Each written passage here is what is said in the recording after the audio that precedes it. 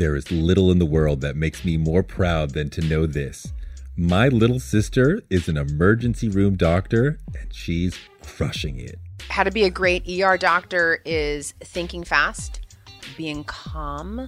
Nothing can get to you. And it was the height of gangs and crack epidemic, tons of gunshot wounds, tons of just terrible, terrible things. This is in Brooklyn? This is in Brooklyn. People were getting burned alive. I mean, it was bad. Very traumatic. It was terrible when the whole entire ER would smell like charred flesh. Like that was, I remember that. Like I feel it viscerally, but it didn't faze me. That's my little sis, Dr. Meika, the Chief Medical Officer of the Hoboken University Medical Center. I would have interviewed her for this show even if we weren't related because she's a massive success story who we can all probably learn something from. I'm Torre, and this is Torre's show where I'm talking to successful people about how they became successful and seeing what they know that can help you on your journey. I want to know what mindsets, tactics, and strategies help them get up the mountain in a variety of fields. I'm going to talk to people who are singers, CEOs, writers, entrepreneurs, painters, athletes, poker studs to try to find more of the keys to success. In this ep, Dr. Meika talks about being an emergency room doctor in Brooklyn and in South Africa and in Jersey. And she also talks a lot about the challenges of climbing the corporate ladder. My sister can be really bossy and blunt and tough. She can ruffle some feathers. She's brilliant and she has a very direct way of expressing herself. And sometimes those two things can create a problem. When she was rising up the ladder at the hospital, one of her mentors told her that her interpersonal skills needed to improve or she would not keep rising. So she started seeing an executive coach who gave her lots of gems that helped her navigate office politics. So in this conversation, there's a lot of great tactical information about dealing with office politics and dealing with the challenges of being a woman trying to rise, stuff that can be valuable to anyone in any field. I think you'll also hear in this ep a dream doctor who's smart and humble and meticulous and one who really believes in listening to patients and having a really nice bedside manner. Meika is a dream sister who would do anything for me at any time, but I tried to put all that aside and interview her as I would interview anyone when I met her in her office at the hospital. I mean, what do you do? I'm an emergency medicine physician, which means that I do a teeny bit of every single thing. And the type of doctor that people end up being fits with their personality and it works well.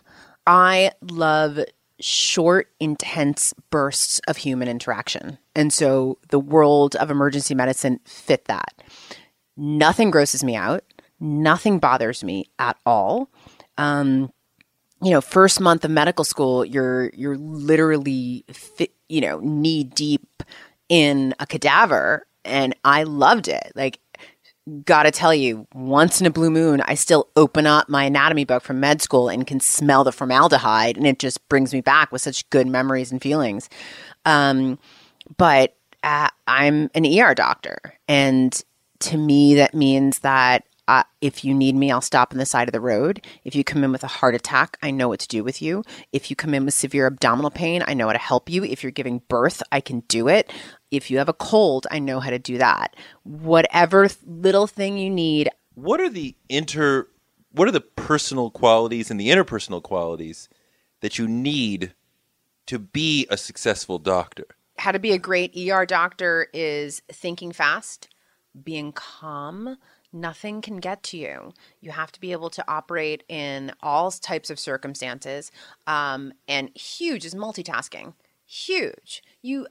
Sometimes at night, you're the only in some hospitals, you're the only person there for a bunch of patients. And you can I was on one night at one hospital, not here, but it had a stab wound, a gunshot wound, a chest pain, someone who was just brought in by the police who was acting out over there, and I had to treat with all the other patients that are still there. This all had just come in within 15 minutes. And you have to prioritize and treat. Everybody has a different nurse. You have to talk to the different nurses. You have to still make sure everyone's okay. They all have family members. You're doing all this at the same time. Now, you're not alone. You're not an island. There's nurses. Yeah. There's techs. There's tons of people to be there and be your support at the same time and assist you with all your duties. But still, you are the captain of the ship. Yeah. You can't fall down. You can't mess up. You got to do this. I mean, it's kind of, I mean, you have to maintain this sort of calm in the midst of chaos. That's very difficult. Oh, I find it fun. I think that's the most exhilarating. It's really fun to me to feel my heart racing and my mind is slow.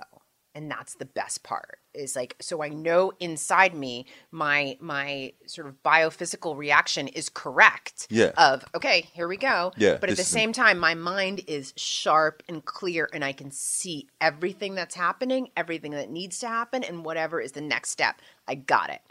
But I'm not crazy. Obviously, my heart's racing. Like I'm properly getting emotion, excited. I mean, that's the sort of internal chemistry that great athletes talk about, especially in something complex like football or basketball. There's a lot going on, high pressure, but, and my body is energized and ready to go, but my mind is calm. Yeah. So how did you learn to get into that state?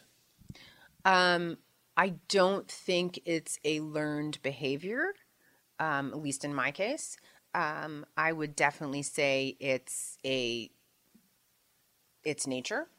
But the first time you walked into the ER, But I was like this before. I was like this when I was a kid. When I started really focusing on working in the ER, that I can actually have a direct recollection of, I was working in trauma. And my focus was the trauma bay. And my focus, because that's where I was working, was the trauma patient that came in. And it was the height of gangs and crack epidemic, tons of gunshot wounds, tons of just terrible, terrible things. this is in Brooklyn. This in Brooklyn. People were getting burned alive. I mean, it was bad. Very traumatic. It was terrible when the whole entire ER would smell like charred flesh. Like that was, I remember that. Like I feel it viscerally, but it didn't faze me. Is there a moment when when you were presented with something and you succeeded at something, you're like, okay, I can see I'm a doctor now. I could do this. So crossing the line is what I call it. But when you are done with residency and you are officially an attending, that's when it gets real. It's your license on the line. It's your decisions. Now, of course, you have colleagues and friends that you can call, of course. But still, it's your name on that chart, on that patient, your decisions, the way you talk to patients, what tests you order, how you interpret the tests, on and on. It's on. So that line is when you realize I'm a real doc. And the first, I don't remember the first shift I did as an attending because there's other doctors there. But I remember the first shift in the ER that I did completely by myself as an attending. Like, I remember that.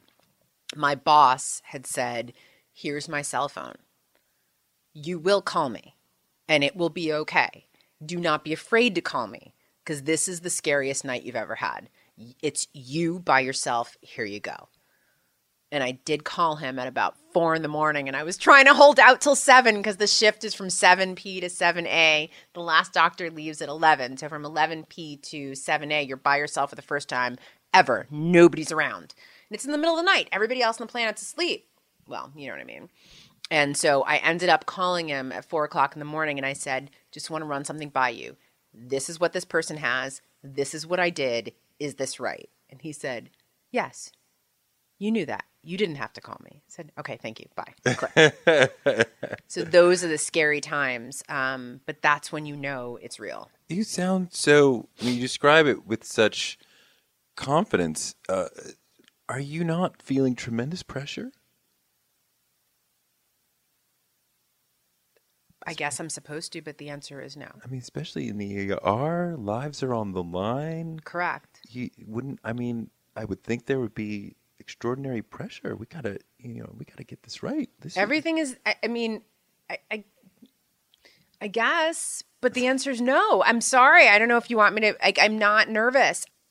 In the ER, we do see a lot of people that die. Unfortunately, it doesn't faze me much. Unfortunately, because I've seen it a lot. what phases me the most is someone that comes in looking good, walking, talking, conversation with me, and then in my time with them, they pass. That's the hardest, because I've now seen what it looks like for you to have light in your eyes, and I've seen the conversation, I've seen whatever you and I are having this moment, I've seen your soul, and then within a couple hours you don't have that anymore. And that's been intense. One woman had what's called a AAA, which is an abdominal aortic aneurysm. So the huge artery that runs from your heart all the way down and goes everywhere away, carries blood everywhere. It's a nice big thing. If you lay down, put your hand on your stomach, you can feel it going boom, boom, boom, boom. It turned into a balloon. So the walls got loose and turned into a balloon. She had once it gets greater than a certain size, it might burst. She was 70 odd years old. She had a choice of either living her life and one day it's going to burst, or going under surgery to fix it and she might die on the table. So she decided, and it's her choice, and that's also hard a lot of times, is we need to empower you as the patient to understand everything, and you make your choice in life, and I will just support it. So she made her choice that she'd rather go bowling with her girlfriends every night. That's what she liked to do than have surgery. Something happens, something happens. She'd rather be happy. So she came in with abdominal pain. She and I had a lovely conversation about her kids and her job, and she was still working and the bowling and this. She died with me. It burst within 4 hours of her being there. And that was intense because she and I connected. She was a sweet, sweet woman. So that I had a moment with, because that's hard to see someone's soul and life and spirit and then see it gone. And that's rough. Years ago, I can't even pick a time, I'm going to say 20 years ago, you can still see it in movies that when there's a code going on, when we're trying to resuscitate a patient, you'd shut the family out, tell them to go away and we'll come get you. And you go out to the waiting room and you say, I'm sorry, your loved one is dead and this is terrible, blah, blah, blah. During my education and time, that's not what we do anymore. We want you, the family member, to know what's going on. We want you, the family member, to see how hard we're working to understand the process. We want you to be there if the person passes. We don't want them to pass alone, as us doing this academic process of working on you and trying to revive you. So it gets a lot more emotional and intense because there you are with the nurses and the other doctors and respiratory and all of this working on a patient, and the wife is in the room with you. And most places have some sort of spiritual pastoral care. So they're usually with their arm around the family member, making sure they're okay, sitting them down if needed. But they're right there. So everything comes out your mouth has to be correct. You have to even have the total appearance that you're doing everything right. Because there's the family. And they should be there. They should be in the room and experiencing this terrible, horrific thing with everyone together. Whether the person survives or not, they're there. But that just makes it so much more intense for you as the doctor and you as the provider or the nurse of every moment that you're doing things. There's your pressure. There is the survivor, and you want to revive this person even more for that person who's living. Part of what you're talking about is a shift, a cultural shift perhaps, in the doctor's approach to the bedside manner. And I think you've talked about this before. The generation before you was a little more academic, a little colder, a little more superior. And you and your generation is trying to be more humane, let the family in, right? Sure. And talk about the change in approach and the change in impact that you think it's had.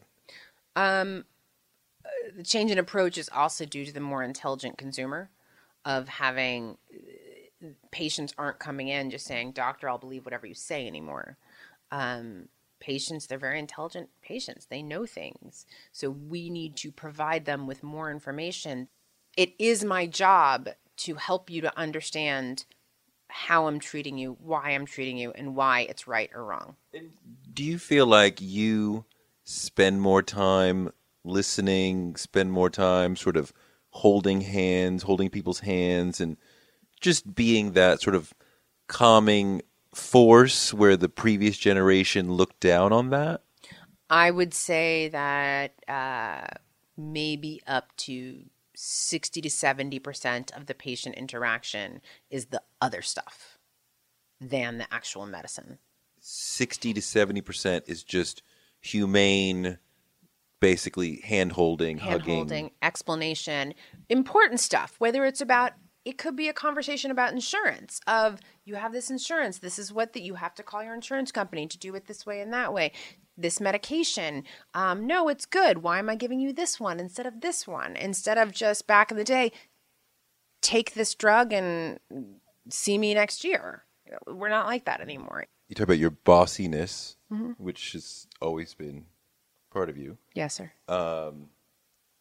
That was something that you had to wrestle with as you were moving up the corporate ladder. Right. And, and I did too. I'm not bossy, but, I had similar interpersonal things that I had to wrestle with.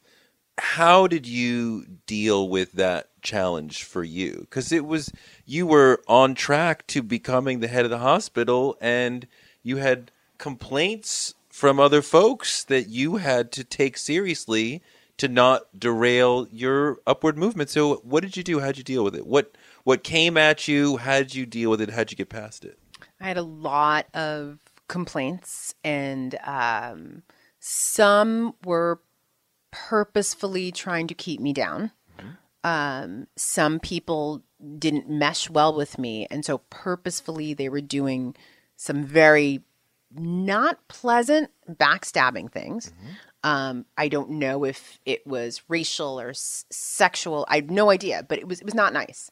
Other people, we just didn't mesh. They just didn't get along, and they didn't want me to tell them what to do, and it just wasn't going well. They would complain to my boss, and eventually my boss said, "We want to promote you, but we can't right now. And so you're either going to change or you're not, and that's going to depend upon you."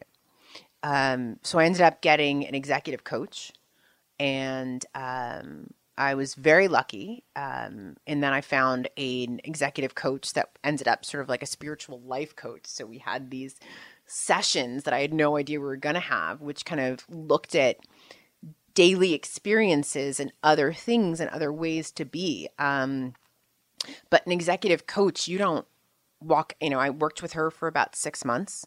She did a 360. I had a very hard time. I had to pick 5 people who I knew I got along with really well and 5 people who I didn't get along with very well. And I had them do an evaluation of me, and I had to read it. And then about a year later, I had to go back and have them redo the same evaluation and sit with them one-on-one and talk about how it was. Hearing the evaluation, some of that was hard, especially the people that were intentionally mean to me. But going back to some of the people was also very interesting. And I got glowing remarks all over. But then it's like taking a magic pill. You walk out and go, "Hey, I'm better now. I'm improved. I'm not as bossy. I'm wonderful. I know how to listen. I know how to do that." Of course, that's not true. You slip back into your old ways quickly. I do have a lot of bossy characteristics. Some of it is, of course, my upbringing. Some of it is my ER training. ER training is not always a good thing for leadership. I need answers now. I need it now. I need it now. The patient's dying. I need to get this done. I need to get that done. Let's do this quickly. Boom, boom, boom. I'm used to calling out orders in the ER. That's how, when it's a tough situation, that's what you do. You can't do that in leadership.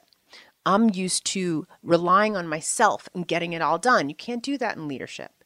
You need to get everyone together, get a consensus. You can't dictate what to tell people what to do and dictate orders. You need people to be on your side. And the way you do that is a good back and forth and an understanding and an explanation and forward progress, or else no one's going to want to come with you on this path and on this journey.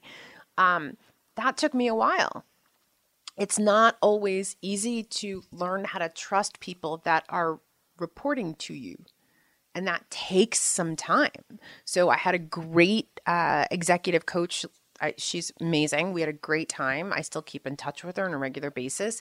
But having a year of an executive coach is not a magic pill. Yeah. And you slip back into sometimes still not saying the right thing. And then you have to be reminded, wait, her name was Eden. So what would Eden have said? What would Eden do? And all of that. We live in a world where you can get anything you need delivered to your door thanks to DoorDash. If you don't want to do the dishes or you feel a little sick, let DoorDash bring dinner tonight. My family uses DoorDash all the time because it connects us to our favorite restaurants without us having to drive. Last night, we got some Indian food for my wife, some gumbo for me, and sushi for the kids. And everyone was happy, and we didn't have to do the dishes. The process of ordering was quick and easy, and I love DoorDash for real. So I was so happy to do this for them because I'm a customer, because I know DoorDash is your door to more. Must be over 21 to order alcohol. Alcohol available only in select markets. DoorDash, your door to more. Download the DoorDash app now to get almost anything delivered. One of the people who helped inspire me to want to be in broadcasting is Oprah Winfrey. She's an inspiration for so many of us, but her daytime talk show was so incredible. And it told me that you could be Black and authentic and real on TV. And that made me want to do it too. Black Stories, Black Truths is NPR's new collection that's a celebration of Blackness. Each of NPR's Black voices are as direct, varied, distinct, and nuanced as the Black experience itself. In the Black Stories, Black Truths collection, you'll hear stories of joy, resilience, empowerment, and how to create world-shifting things out of struggle. Every episode is a living account of what it means to be Black today, told from a unique Black perspective. Black perspectives that haven't always been centered in the telling of America's story, but now they are the story. On NPR's Black Stories, Black Truths, you'll find a collection of some of NPR's best podcast episodes celebrating the Black experience. Hear a feed of episodes from across NPR's podcasts that center Black voices. Turn on NPR today and hear a range of voices as varied, as nuanced, and as Black as we are. Stories should never be about us without us. Listen now to Black Stories, Black Truths from NPR, wherever you get your podcasts. Influencer. It's a word that gets tossed around a lot these days. There is a woman who went the distance, who broke ground as the first true influencer by living a remarkable life. Her name, Elizabeth Taylor. I'm Katy Perry. This is the story of the original influencer. This is Elizabeth the First. Elizabeth the First, the podcast, wherever you listen. What are some of the tactics and strategies that she suggested to you that made a difference? So I am a fiery type of person. Things get me excited. I get in a good way. And then when things start to get me excited, I now talk a lot faster. And then I jump ahead I go from A to Z when the rest of the room hasn't even done it yet. And it's not a good look. So part of it was to slow down. Like, let people go with you on the train. You don't have to have people meet you at the finish. Let's all do this together. In terms of getting to the idea. Getting to the process. So a big part of it was take your hands, put them in your lap. My hands on the table and I start moving them. And then all of a sudden I feel this excitement and all of this. Just quiet your, and this was what I'm not saying everybody else needs to do. This is what I needed to do. Putting my hands in my lap made me quieter so I can listen more. I need to hear what you're saying to make sure that what I'm saying will jive with what you need and what you want. And if it doesn't, I need to be able to hear you so that I know how to speak to you and how to speak to my audience. And when my hands are moving and I'm like getting excited and I'm about to stand up and I can't sit still and I'm just so energized by the moment, I can't hear anything else. So I need to quiet my physical body so that my mind is truly listening. So that's one of the tactics that, and again, this is not for everyone, but this is what worked for me. Little things like, which is a Sheryl Sandberg, and it's in most leadership meetings, most leadership books, is have pre-meetings. Pre-meetings is the most important thing you can have. Like, please have pre-meetings. You need other people on your side with what you should not go, unless you just get excited and blurt it out, but you should not go into a meeting or in a room without having one person on your side. So you got to get somebody on your side before Always. you even walk in the room. You have to have a pre-meeting. Hey, this is what I think. What do you think? And if everyone says no, then you got to come up with a different tactic. What else did she teach you? When you have moments of doubt and when other people are against you, and you're like the most confident person in the world, and you have to go through this executive leadership thing, your confidence goes down. You start feeling insecure. So a big part of it is don't let this break you. Don't change who you are. Just alter the way you speak to people. So there was one time in the middle of the process where something came up in a meeting. I happened to be the only woman in the room. Something came up in the meeting and I answered the question and spoke to the people in the room with an emotional answer of, that's not what I believe everybody wants. And it wasn't about money. It wasn't about the bottom line. It wasn't about this. It was about people want more than that. So it was a fluffy type of answer, but that was me. I'm telling you what I think. It doesn't matter all these. So I was actually spoken to after the meeting to say, if you want to be listened to, you should not speak from your heart. You should not sound so emotional when you talk. So, and if Eden hadn't said, still be yourself, still be strong, whatever you believe is what you believe, I would have said, oh, you're right. I'm so sorry. And I said, no, that's what I feel. If you men in the room can't handle that moment I was feeling emotional and I thought that was the right thing, that we do need an emotional touch, that we do need to make sure that all of our employees feel loved, that's important, not just the bottom line, then I'm sorry, then you don't get it. But if that's how I feel, then that's what I'm going to say. And so they're like, okay, fine. Okay, fine.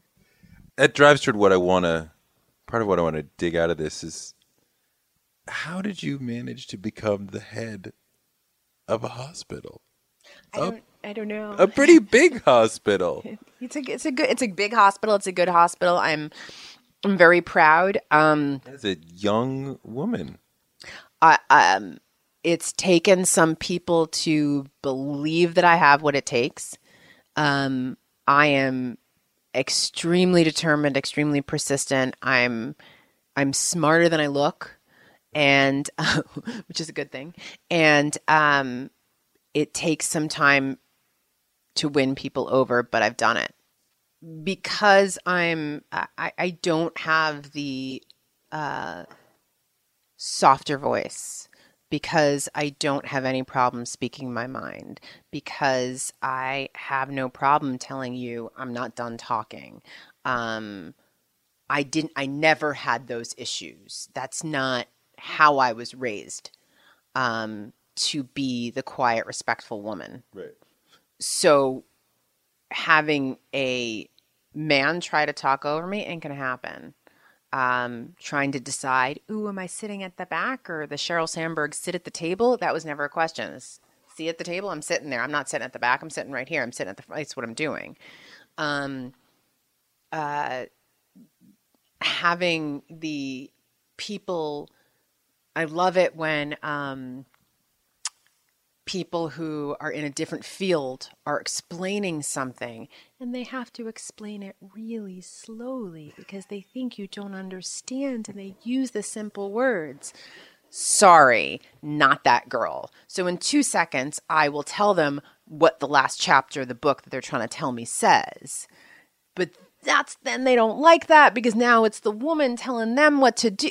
So I will slowly tell them how to get to the middle of the book so they get that, they understand that I know what I'm talking about, and then we can move forward. I appreciate that lean in, and the lean in movement works for a lot of women. It didn't work for me because you didn't need? I didn't need to learn how to lean in. Well, you were already leaning I was already way too far. But when you say something from your experience and your knowledge and your education, and a man who has status in this world says, basically, I disagree with you, I don't believe you, subtext, because you're a woman, what do you do? Okay, so let's be honest. I've had more problem with, in that regard, I've had more problem with women than with men. In that, with men, I've had more problem looking at me in a sexual manner. Really? And being like, oh, you're so pretty, or oh, you're too pretty, or oh, people will believe you more if you're pretty. I've had that. But in terms of questioning what I'm saying and questioning my background or looking down upon me in certain ways, that's from women. I don't get that as much from men. Men, I will tell them what I know, have the background. Now, mind you, I don't speak without I know what I'm talking about, and I will not say something. And if I do say something that doesn't have background, doesn't have basis, I will let you know. Yeah. I'm not sure why I believe this, but this is what I think. Yeah. And I will go find out some research to find out if this is true. You give me the data, I'll put it together. I got it in 2 seconds. I'll have it for you tomorrow, and that's always a fact. Yeah. But it's the women that I've gotten more questioning from. Well, let's deal with both sides of that. People not believing what you're saying, largely because it's coming out of a female body. Mm-hmm. What do you do? What have I done in the past is try to win them over outside the meeting on a personal level. Try to connect with them in some way personal so they understand I'm not a bimbo, nor am I a threat. Like, we can do this together. Sometimes you have to figure out what it is. Most of the time, the women think you're a threat for whatever it is. For in my circumstances, it's never been their own job, but it's their territory, whatever that is. They've been the queen of their territory, and now here I am trying to question their territory or trying to make other comments, and they want to roar. So I will try to bond with them outside of the boardroom and kind of gain. What does eating healthy mean to you? Whatever your eating goals, Thrive Market is the best place to get all your groceries and household essentials. And getting Thrive shipped to your door is like having a great supermarket right outside your house. I love that Thrive Market carries brands with the highest quality ingredients and ethical sourcing methods.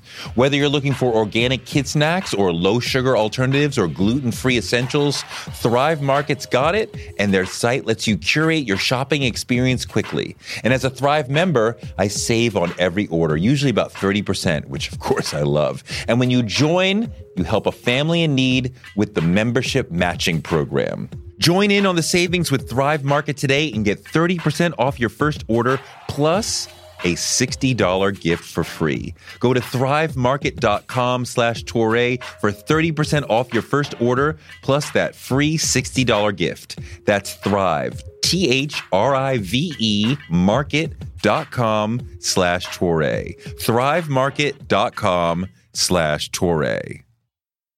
On March 16, 2000, 2 sheriff's deputies were shot in Atlanta.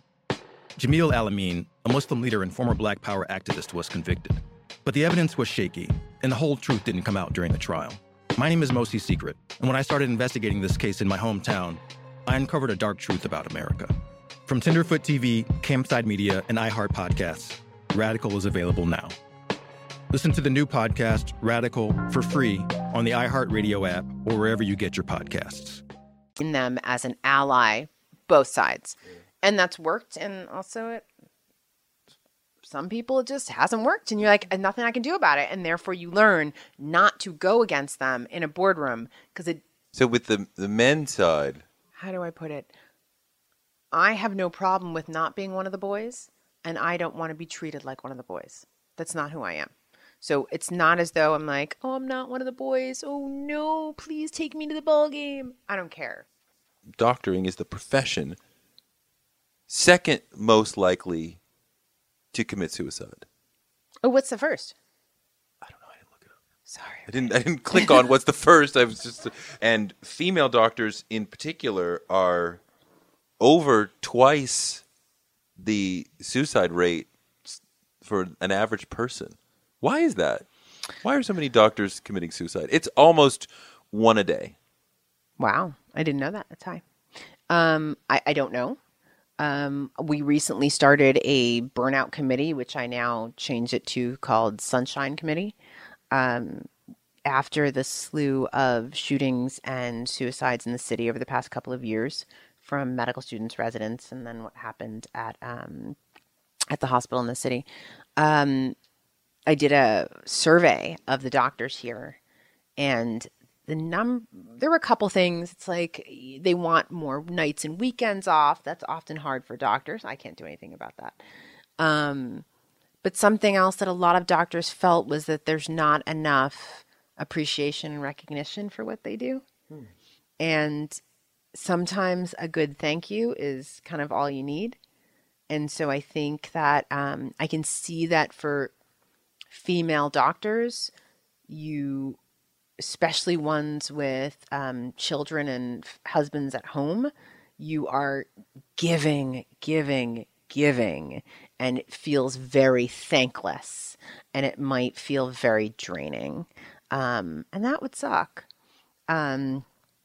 So we're starting something here that increases the recognition and appreciation for physicians. As well as there we go. That's a little thing. You have a little yellow fish on your. So it's someone caught me doing something good, and so other people in the hospital will nominate you of saying, "I saw you doing something good, and I appreciate you for that." And it ends up being slightly adorably ceremonial, and it sounds stupid as heck. And here's a stupid little pin on my lanyard. But it makes you feel good. And that's what you need, is to know that you're making a difference and people actually care about what you do while you're doing it. What's the craziest thing you've ever seen? Okay. Craziest thing I've ever seen. Well, I've seen some typical dirty things of people putting things in certain places. Someone slipped and fell on a band roll-on. And it went where? It went up their butt. Doctor. Their butt. Their butt.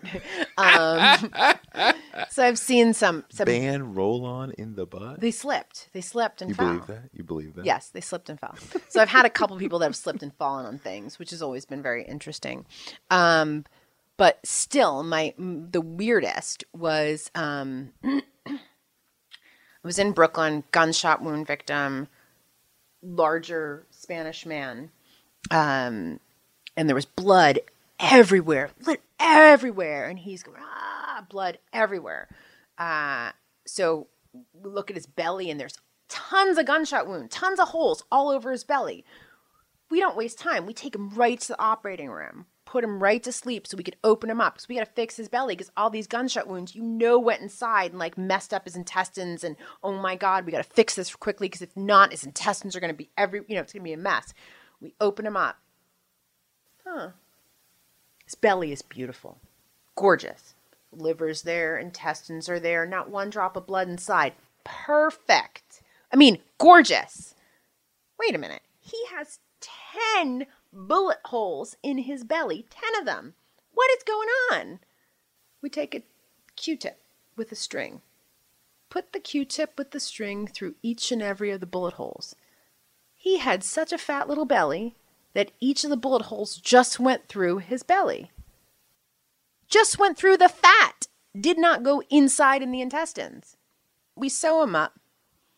He's now on the floor. Wakes up the next morning. I sit in his bed. I'm Dr. Because now he's meeting me for the first time. I'm Dr. So-and-so. Let's talk about it. What happened?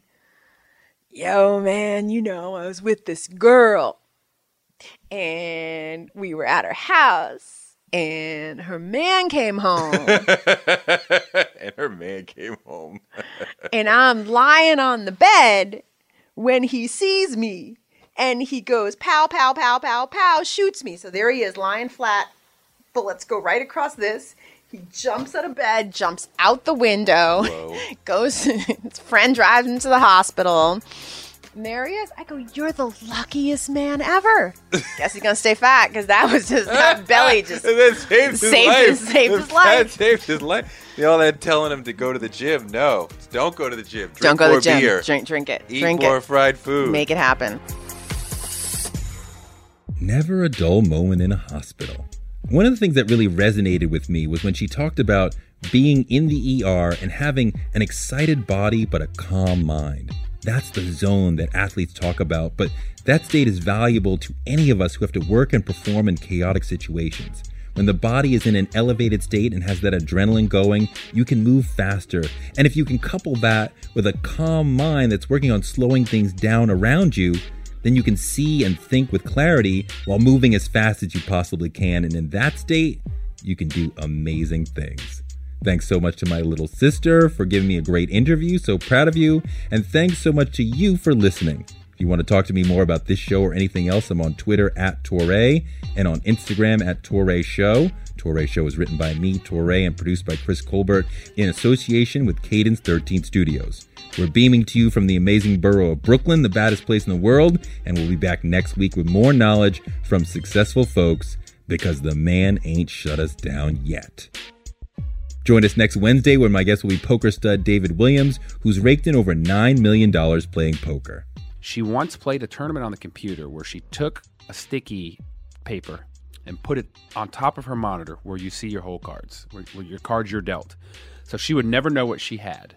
And she played the tournament strictly based, and this is even online, so there's actually not physical people in front of you to get a read on if they're nervous or not.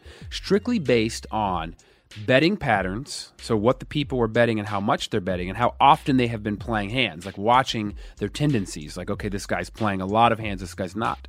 And she played a tournament with a sticky tape or a sticky paper over her screen where she could never see her own cards, and she won the tournament online. That premieres next Wednesday on Torre Show.